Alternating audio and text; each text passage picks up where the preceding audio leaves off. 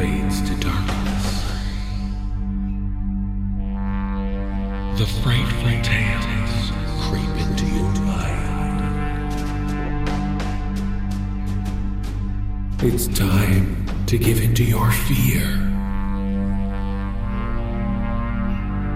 Because tonight, there will be no sleep.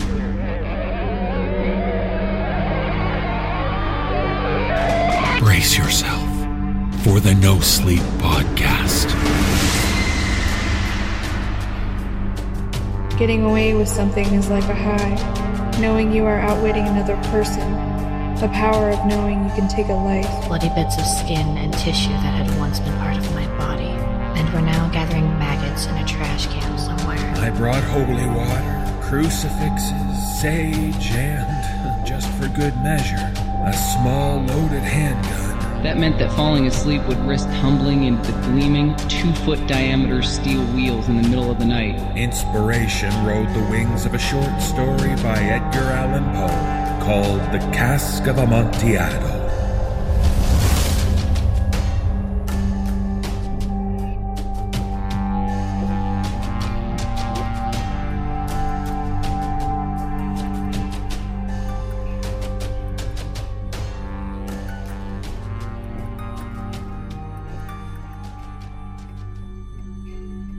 It's episode 7 of season 4. Welcome to the show. I'm your host, David Cummings. We have 5 tales for you in this episode, featuring dark and gritty stories which all revolve around the rough and rancorous revelation of revenge. Prepare yourself for payback, because this one will get under your skin. I want to bookend this episode with a mention of author Marcus Demanda. You may recall we recently had a contest where people could win a free copy of Marcus's new audiobook, The Forever Show, narrated by our very own Jessica McAvoy. All 25 winners have been sent their prize, so we congratulate them and thank everyone who entered. This episode's final tale is a story by Marcus, featuring a role by Jessica, entitled American Whitehair. Make sure you check out the show notes for links to learn more about Marcus and his very accomplished writing. I want to welcome a new narrator to the show, along with welcoming back one of our original narrators from Season 1. Rima Chatamysenik shares her voice acting skills with us from her background in radio and journalism. It's great having her with us, and we welcome her into our show. Returning to the show is a voice you'll remember from the epic Pen Pal series of stories back around Halloween of 2011. Sammy Rayner joins us again, so we extend a warm welcome back to him. So, dear listener, it's about retribution. Whether you're seeking vengeance or perhaps being sought out for your own evil deeds, it's time for people to get what's coming to them. In our first tale, we meet a happily married woman with a loving husband. But as author Caitlin Grenier explains, there are secrets hidden therein. Secrets that clash with explosive force when found out. Narrator Corinne Sanders reads the tale for us about what happens when they discover the cheater.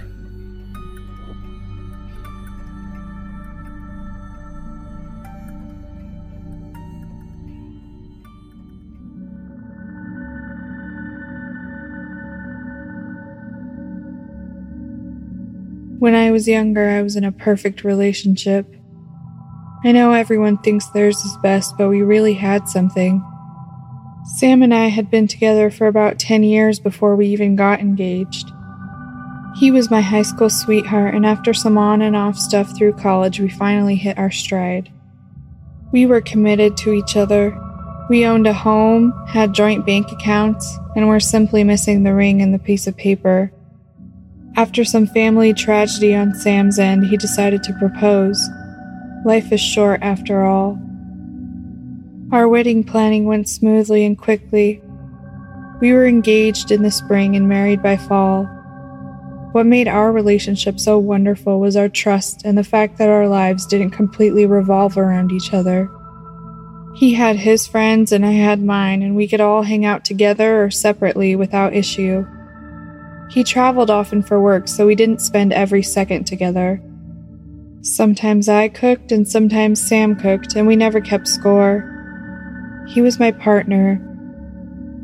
Neither of us were crazy about children either. It wasn't an absolute no on the kids' front, but we always knew we weren't going to be younger parents. There were so many places to see and things to do that we knew having kids would change our life plans. After we got married, our lives stayed the same. Like I said, we were basically married before, only now it was official. I loved my husband and I loved my life. I have been without him for almost 2 years. I keep thinking I should be moving past it and getting on with my life, but I think of Sam often. When I see a movie with an actor that he loved, driving by our favorite pizza place, watching the TV show that we only watched together, using the expensive all-clad cookware he made us buy because it would last forever. Our 1-year anniversary was coming up and my blissful life was still just that. I left work early one Friday to drive to the jeweler who was engraving my gift for Sam, a pocket watch, one that he had been wanting for years. It was perfect and I knew he would love it. As I was walking out of the store, which was in a somewhat upscale neighborhood, I spotted my adorable hubby walking into a restaurant. It wasn't uncommon as Sam worked pretty close and often closed deals over lunch at swanky places. A beautiful woman followed after him, and I noticed his hand graze the small of her back as he opened the restaurant door for her. I trust my husband. This was a work meeting.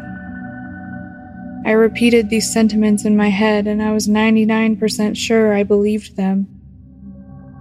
When Sam got home that night, I asked him about his day.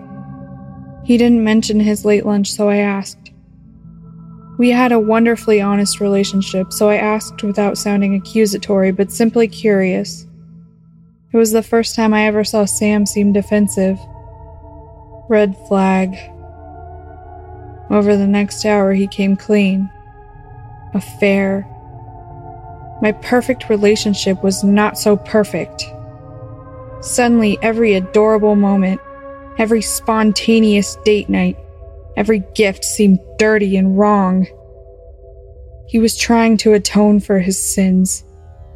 My husband was an asshole. This was not a caught-up-in-the-moment thing. He told me he had been having affairs for years. He told me he loved me. Our divorce happened as quickly as our marriage. I didn't want anything from him anyway. I moved on. Sort of. A year ago, I ran into Sam at a bar. It was happy hour and I was sitting on a stool sipping my dirty martini. I could feel eyes on me and then I heard a whisper in my ear. It was Sam and he called me the name that seemed so cute before. Scrunchy. It was an inside joke of ours, obviously. He apologized for his behavior and we talked for a bit. Despite our somewhat messy breakup, we still knew how to talk to each other in a normal way. It felt nice.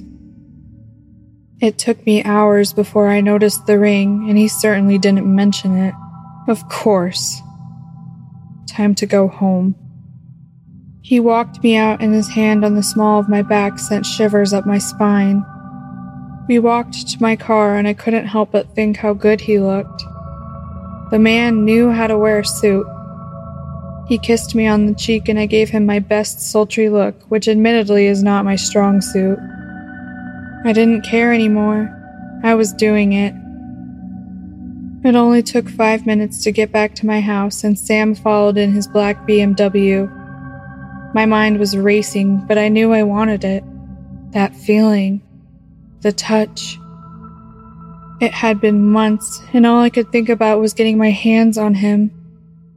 We got into the house and he couldn't keep his hands off of me. It was so easy. I could play him like a fiddle. It went in easy that first one. I know he never saw it coming because when the knife went in, his eyes had the obvious look of surprise that didn't leave. The second and third felt amazing. I watched the life drain from his face, but I just kept going. Again. 23 times. When I was done, I couldn't even tell that it was Sam. His beautifully chiseled face was now swollen and covered in blood, his eyes frozen with the look of surprise. Lifeless surprise. His crisp white dress shirt strewn on the floor and drenched in red liquid. I gently placed the Wusthof knife in the sink and went upstairs to shower. I cleaned the kitchen like a pro. Spotless. Sam's body was in the garage on a few layers of tarp while I cleaned. He was easy to move to the garage, but I still made him into smaller pieces for ease of movement. I dumped the parts and drove his Beamer back to the parking lot. I walked home. It was easy. I won't tell you where he is for obvious reasons, but it's been a year and I was never found out. Sam was a cheater. I am a killer. We all have sins that we must live with. I still think of him. I miss the relationship we had. It wasn't perfect. We both ignored the things we did not want to see, preoccupied with our own lives. Getting away with something is like a high. Knowing you are outwitting another person, the power of knowing you can take a life. I stabbed Sam 23 times. I watched him die after the third. The last 20 were simply my way of keeping track. There is no pattern. There is no profile. Fear comes from the unknown, the random. At the time, Sam was not my ex-husband. He was not the cheater. He was simply the next number who happened to be at the right place at the right time. Sam was just 23. So this is my confession to you all. One day I will pay for my sins, and I will stand before a judge, but until then, I will be waiting and watching for number 29.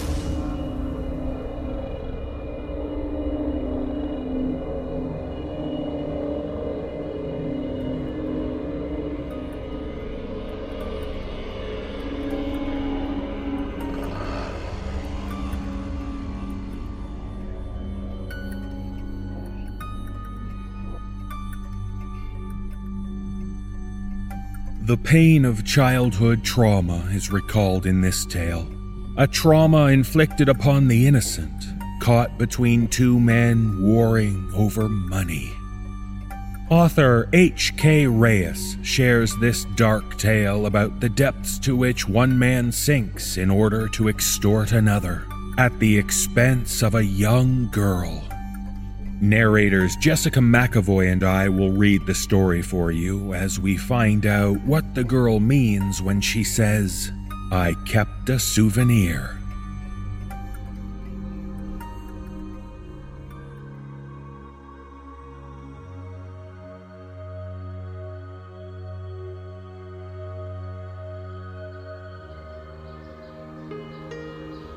The sky was clear and sapphire blue that day. The summer grass sent ribbons of sweet smell on the breeze. I was riding my bicycle down tree-shaded sidewalks, past mass-produced two-stories and cul-de-sac clusters. I had just run down the hill that overlooked our neighborhood, a valley of upper-middle-class suburban sprawl that had newly spread from the bloated north side of town. The neighborhood was a coil of fresh black pavement, dead ends sewn together by Elysia Street, the one real road that took you in, then right the fuck back out. From above, the whole thing looked like a giant caterpillar lying dead in the sun. I pedaled my little purple bike with sun-bleached flower stickers from one end of the neighborhood to the other, feeling the pink handlebar streamers tickle my wrists as they flapped in the breeze. I passed a row of houses that belonged to 5 families, the well-to-do stars of county business and politics whom the locals spoke of with appropriate awe and resentment. Mine was house number 3, My iPod rested in the handlebar basket, pumping cheesy Beatles songs into my earbuds. You never give me your money. You only give me your funny paper. I remember what song was playing that day. I remember everything. 1. Kidnapping. Excuse me, sweet pea. I need your help. I squeezed the brake and slowed to a halt. Parked in front of a construction yard for new homes was a dented black sedan with hazard lights blinking. A man smiled at me from the driver's seat, sunglasses reflecting pinpoints of sun into my eyes. I had never seen him before, but new faces were moving in all the time, and his fresh skin and sculpted hair seemed right at home in our little moneyed enclave, even if his car looked like something our maid Leticia would drive. I hopped off my bike and walked it over to him. His smile broadened. I was just on my way home from work and, like an idiot, forgot to get gas and ran out. Can you believe it? Half a block from home. If you could help me push the car up the road to the house, I would really appreciate it. Which house? The red one, right up there. He pointed to a handsome brick house on the next block with a for sale sign in the yard. Just signed the papers this week, he said with a grin. I looked at him, nervously tonguing my wobbly front tooth. A nagging fear crawled through me, whispering something about strangers with strange requests. But this man didn't seem like someone to fear. When my dad would walk me through city streets, he would only tighten his grip on my hand in the presence of men with shabby clothes and dark skin. This was the kind of man my dad would have over for drinks and excited discussions of numbers. Okay, I said.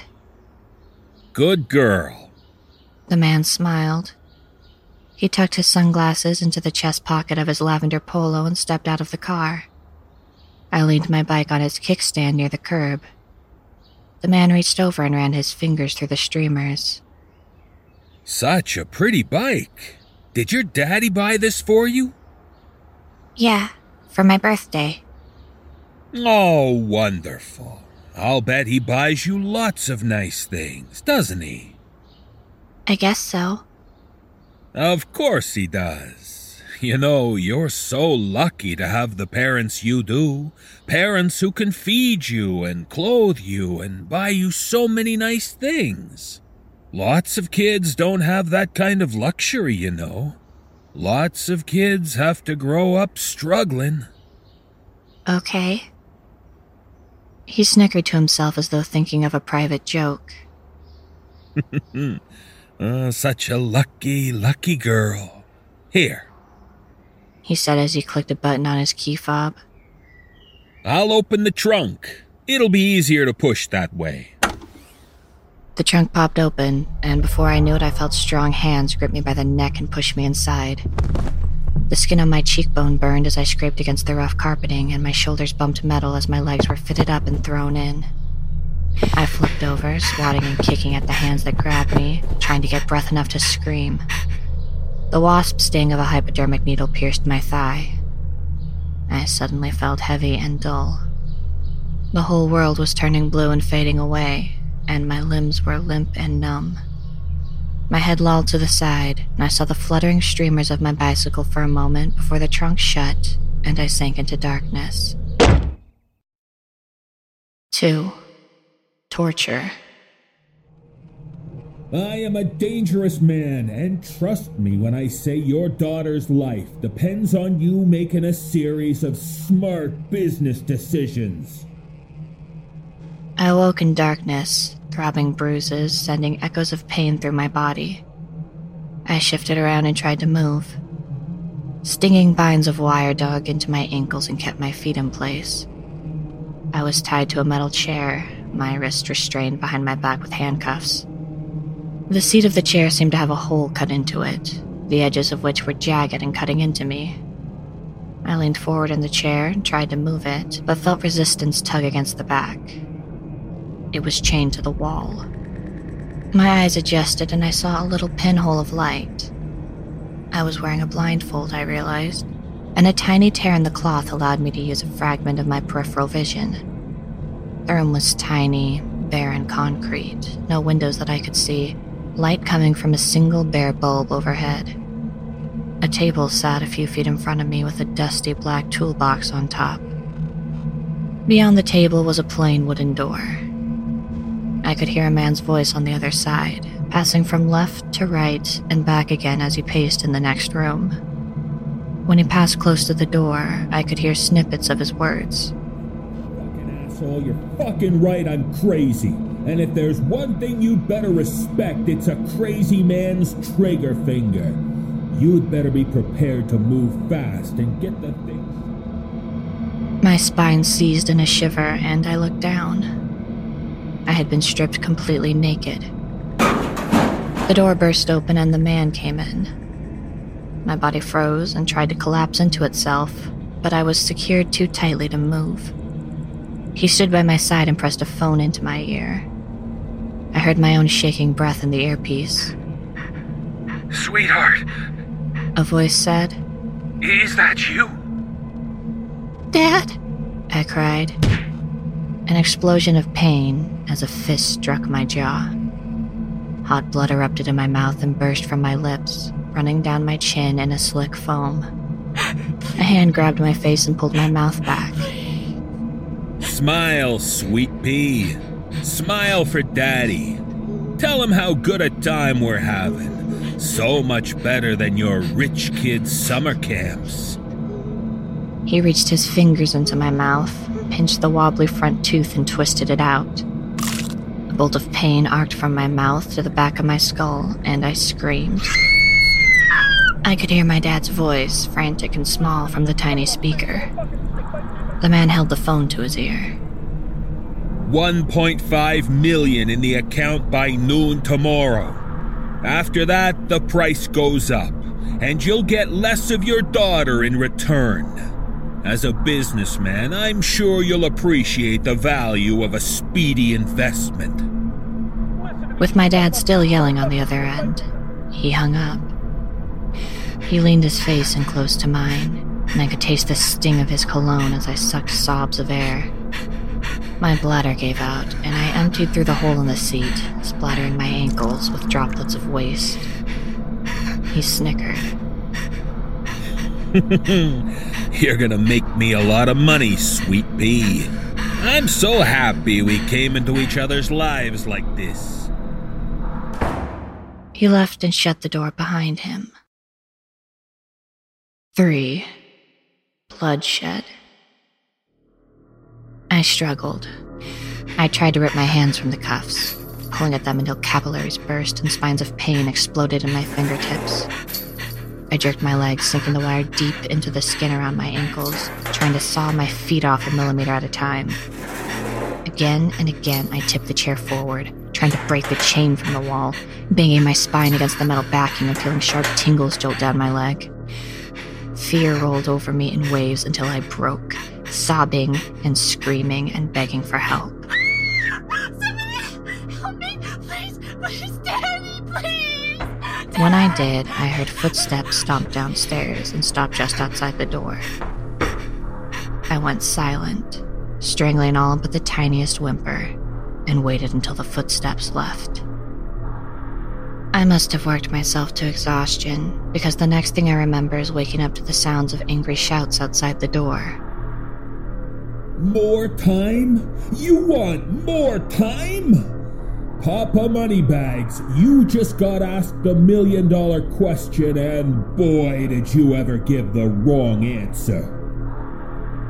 The door exploded open and banged against the wall inside the room. I started screaming for help, screaming for protection, screaming for my dad, the police, God, someone.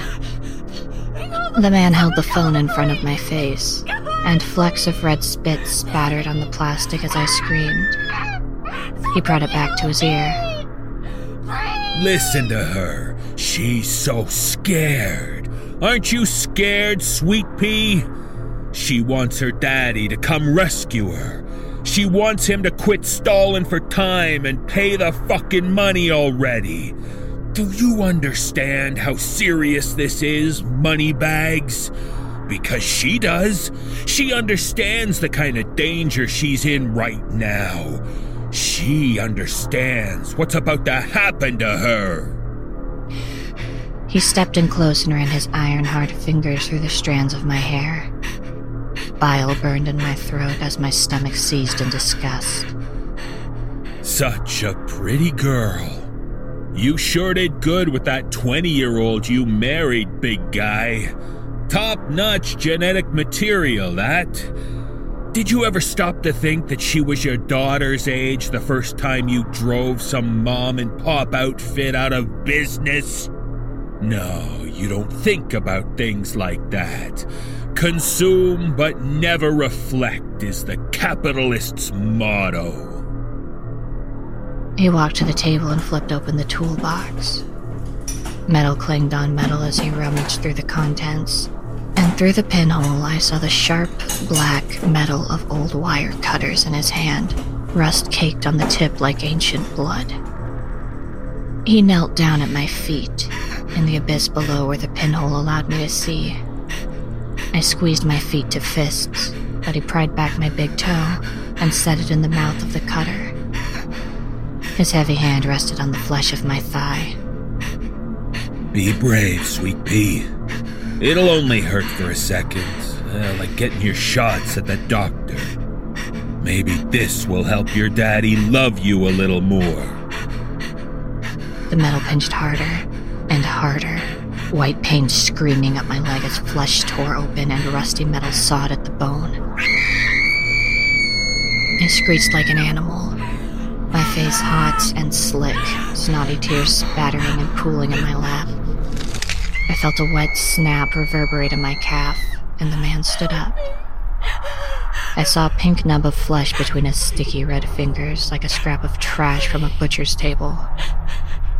He brought it to his mouth and kissed it, my crimson nail polish shining under the naked light.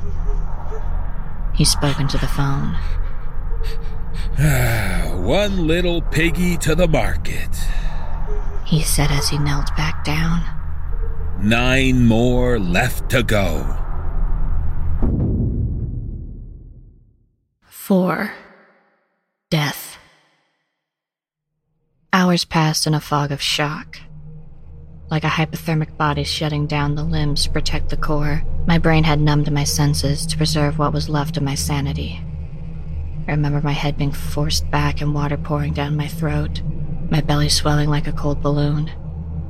I remember shouts from the other room. Listen to me, you son of a bitch, moneybags. I'm talking 2 million. Don't push me, cause I'm Traeger happy. Listen, if you think your daughter's gonna be chopped to messes.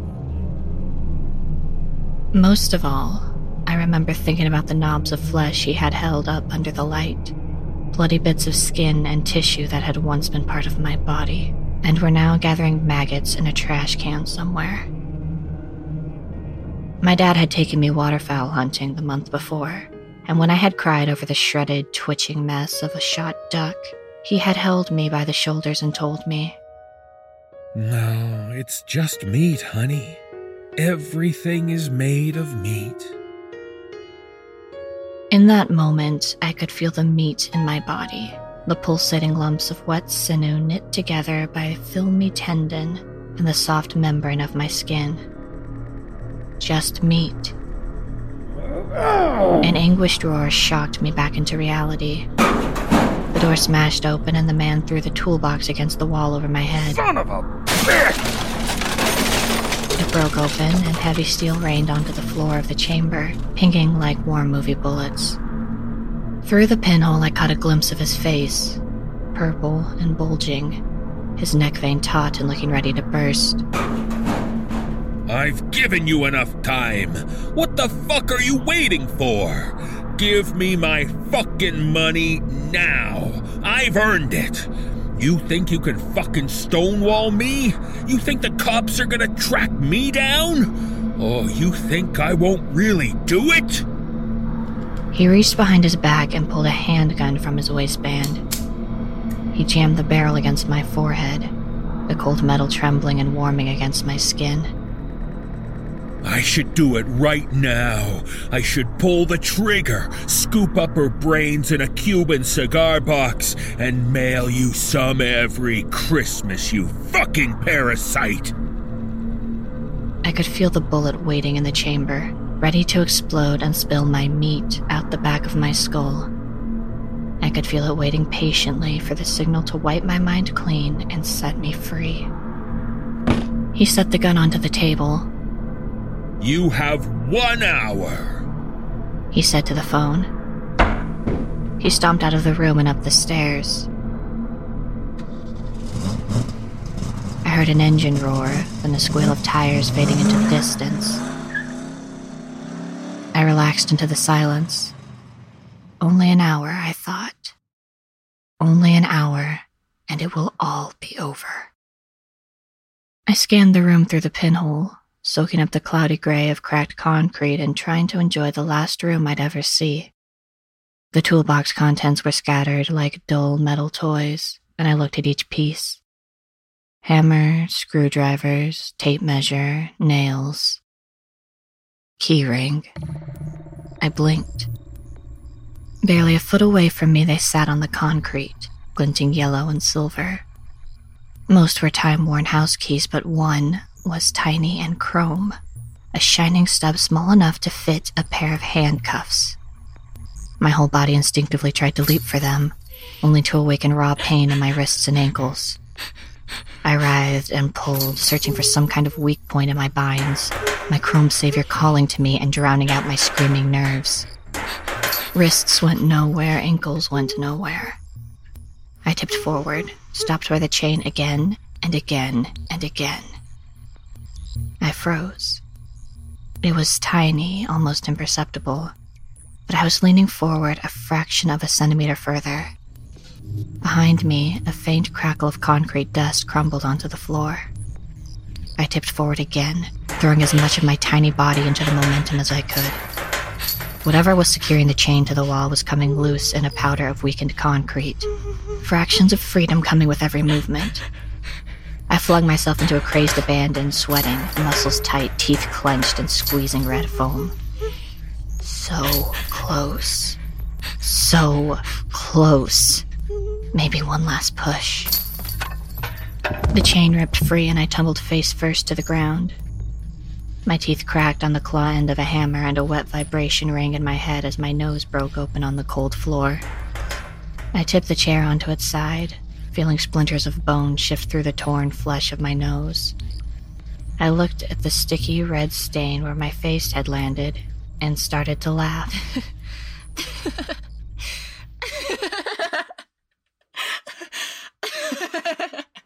I stopped when I heard it. Car engine purring up the driveway, stopping, going dead. A car door opening and shutting. The chirp of a remote lock. I tipped the chair again onto my back. I felt around for the keys, half-crushed fingers blindly scraping the floor, hoping I had landed in the right place. My heart jumped as I found them, and my hand scrambled through the mess of metal to find the one I needed. I heard the sound of the front door opening and closing. Heavy footsteps on the floor above. There, the chrome one. My fingers scraped at the keyhole, trying to hold still enough to stick it in. Come on, I thought. Floorboards creaking down the stairs. Key in, turning, hands coming loose. Mind screaming, please, God, please. I tipped over the side and pushed myself upright. Footsteps approaching the door. I ripped off the blindfold, light flaring in my cloudy vision. I twisted and turned my battered body, scooting the chair toward the table, eyes fixed on the gun. I leaned forward, palms on the table, gun just beyond my fingertips. Squeaking moan of the door opening. I snatched the gun and pointed it at him. He froze. He was holding a bundle of blue plastic tarp under one arm, and it crinkled as it shifted with the movement of his breath. We stared at each other, silent, save for the crackle of plastic and the jittery tremble of shaking gunmetal. He smiled. I knew there was more to you than just rich girl frailty. You're not just some weak trust fund baby after all. You're a fighter, a survivor. You're like me. He laid the tarp onto the ground and held his hands out in front of him. Your daddy's gonna pay the money. I'm sure of it. Look, no one wants you to get hurt. This was all just theatrics for the sake of the transaction. Boiler room bargaining with high stakes. It wasn't anything personal. He began to shuffle his feet toward me, glancing from my face to the gun. Come on, just hand that over to me so you don't hurt yourself, and you'll be back home before bedtime. I stared at him, hands trembling and vision going fuzzy from held breath. In my mind's eye, I saw a messy clump of twitching feathers leaking fluid into marshy grass. Meat, I said. What's that, Sweet Pea? All you are is meat. I squeezed the trigger. An explosive bang shocked my heart, recoil sending the gun flying back to gash my forehead. I sat in the ringing daze, shaking my head in order to clear the double vision. I looked down. The man was laying in the doorway, wet noises gurgling from deep in his chest. I scooted over to him, tipped the chair onto my hands and knees, and leaned over his body. He laid on his side, gritty chunks of pink and bone oozing from where the bullet had erupted through his spine, his fingers clenched in rigid talons. His face was a mask of confusion and agony as his brain sent messages to limbs that would not obey. I ran my hand through his hair and picked up a pair of pliers that laid on the cold concrete. I stuck them into his gaping, fish-like mouth and closed them around the gleaming enamel of his front tooth. Guess what, Sweet Pea? I'm happy we came into each other's lives, too. The tooth splintered and cracked as I twisted it loose, and his feeble moan soothed my racing heart.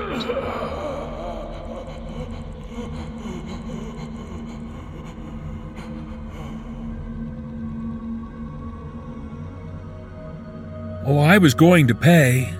Dad assured me. Really, I was. But I needed to keep it quiet. We're closing the big deal in China this week. Remember our trip to Shanghai with Mr. Lee?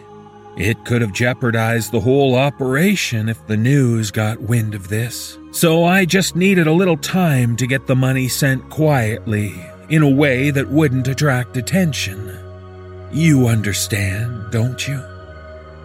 Of course you do. You're my brave little fighter.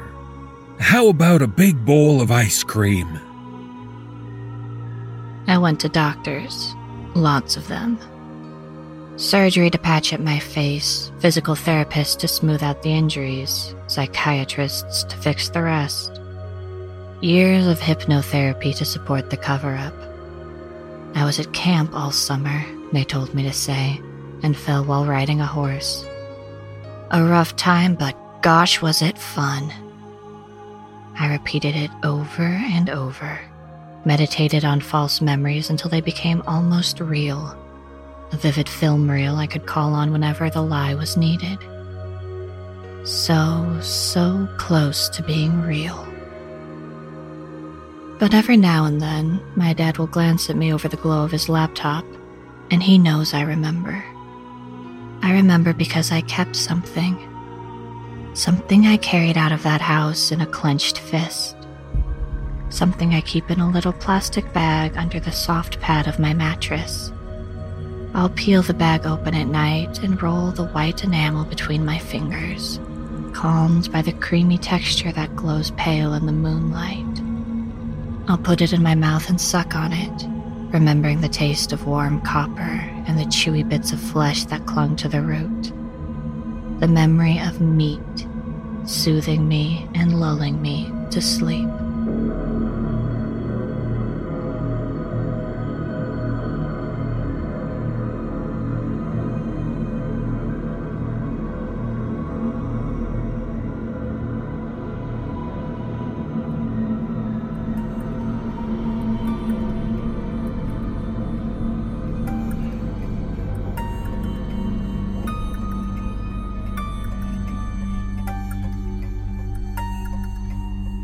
Our episode has come to an end.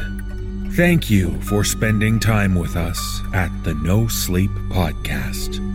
If you would like to learn how you can hear the full-length version of this episode, featuring many more stories, please visit the NoSleepPodcast.com and click on the Season Pass link.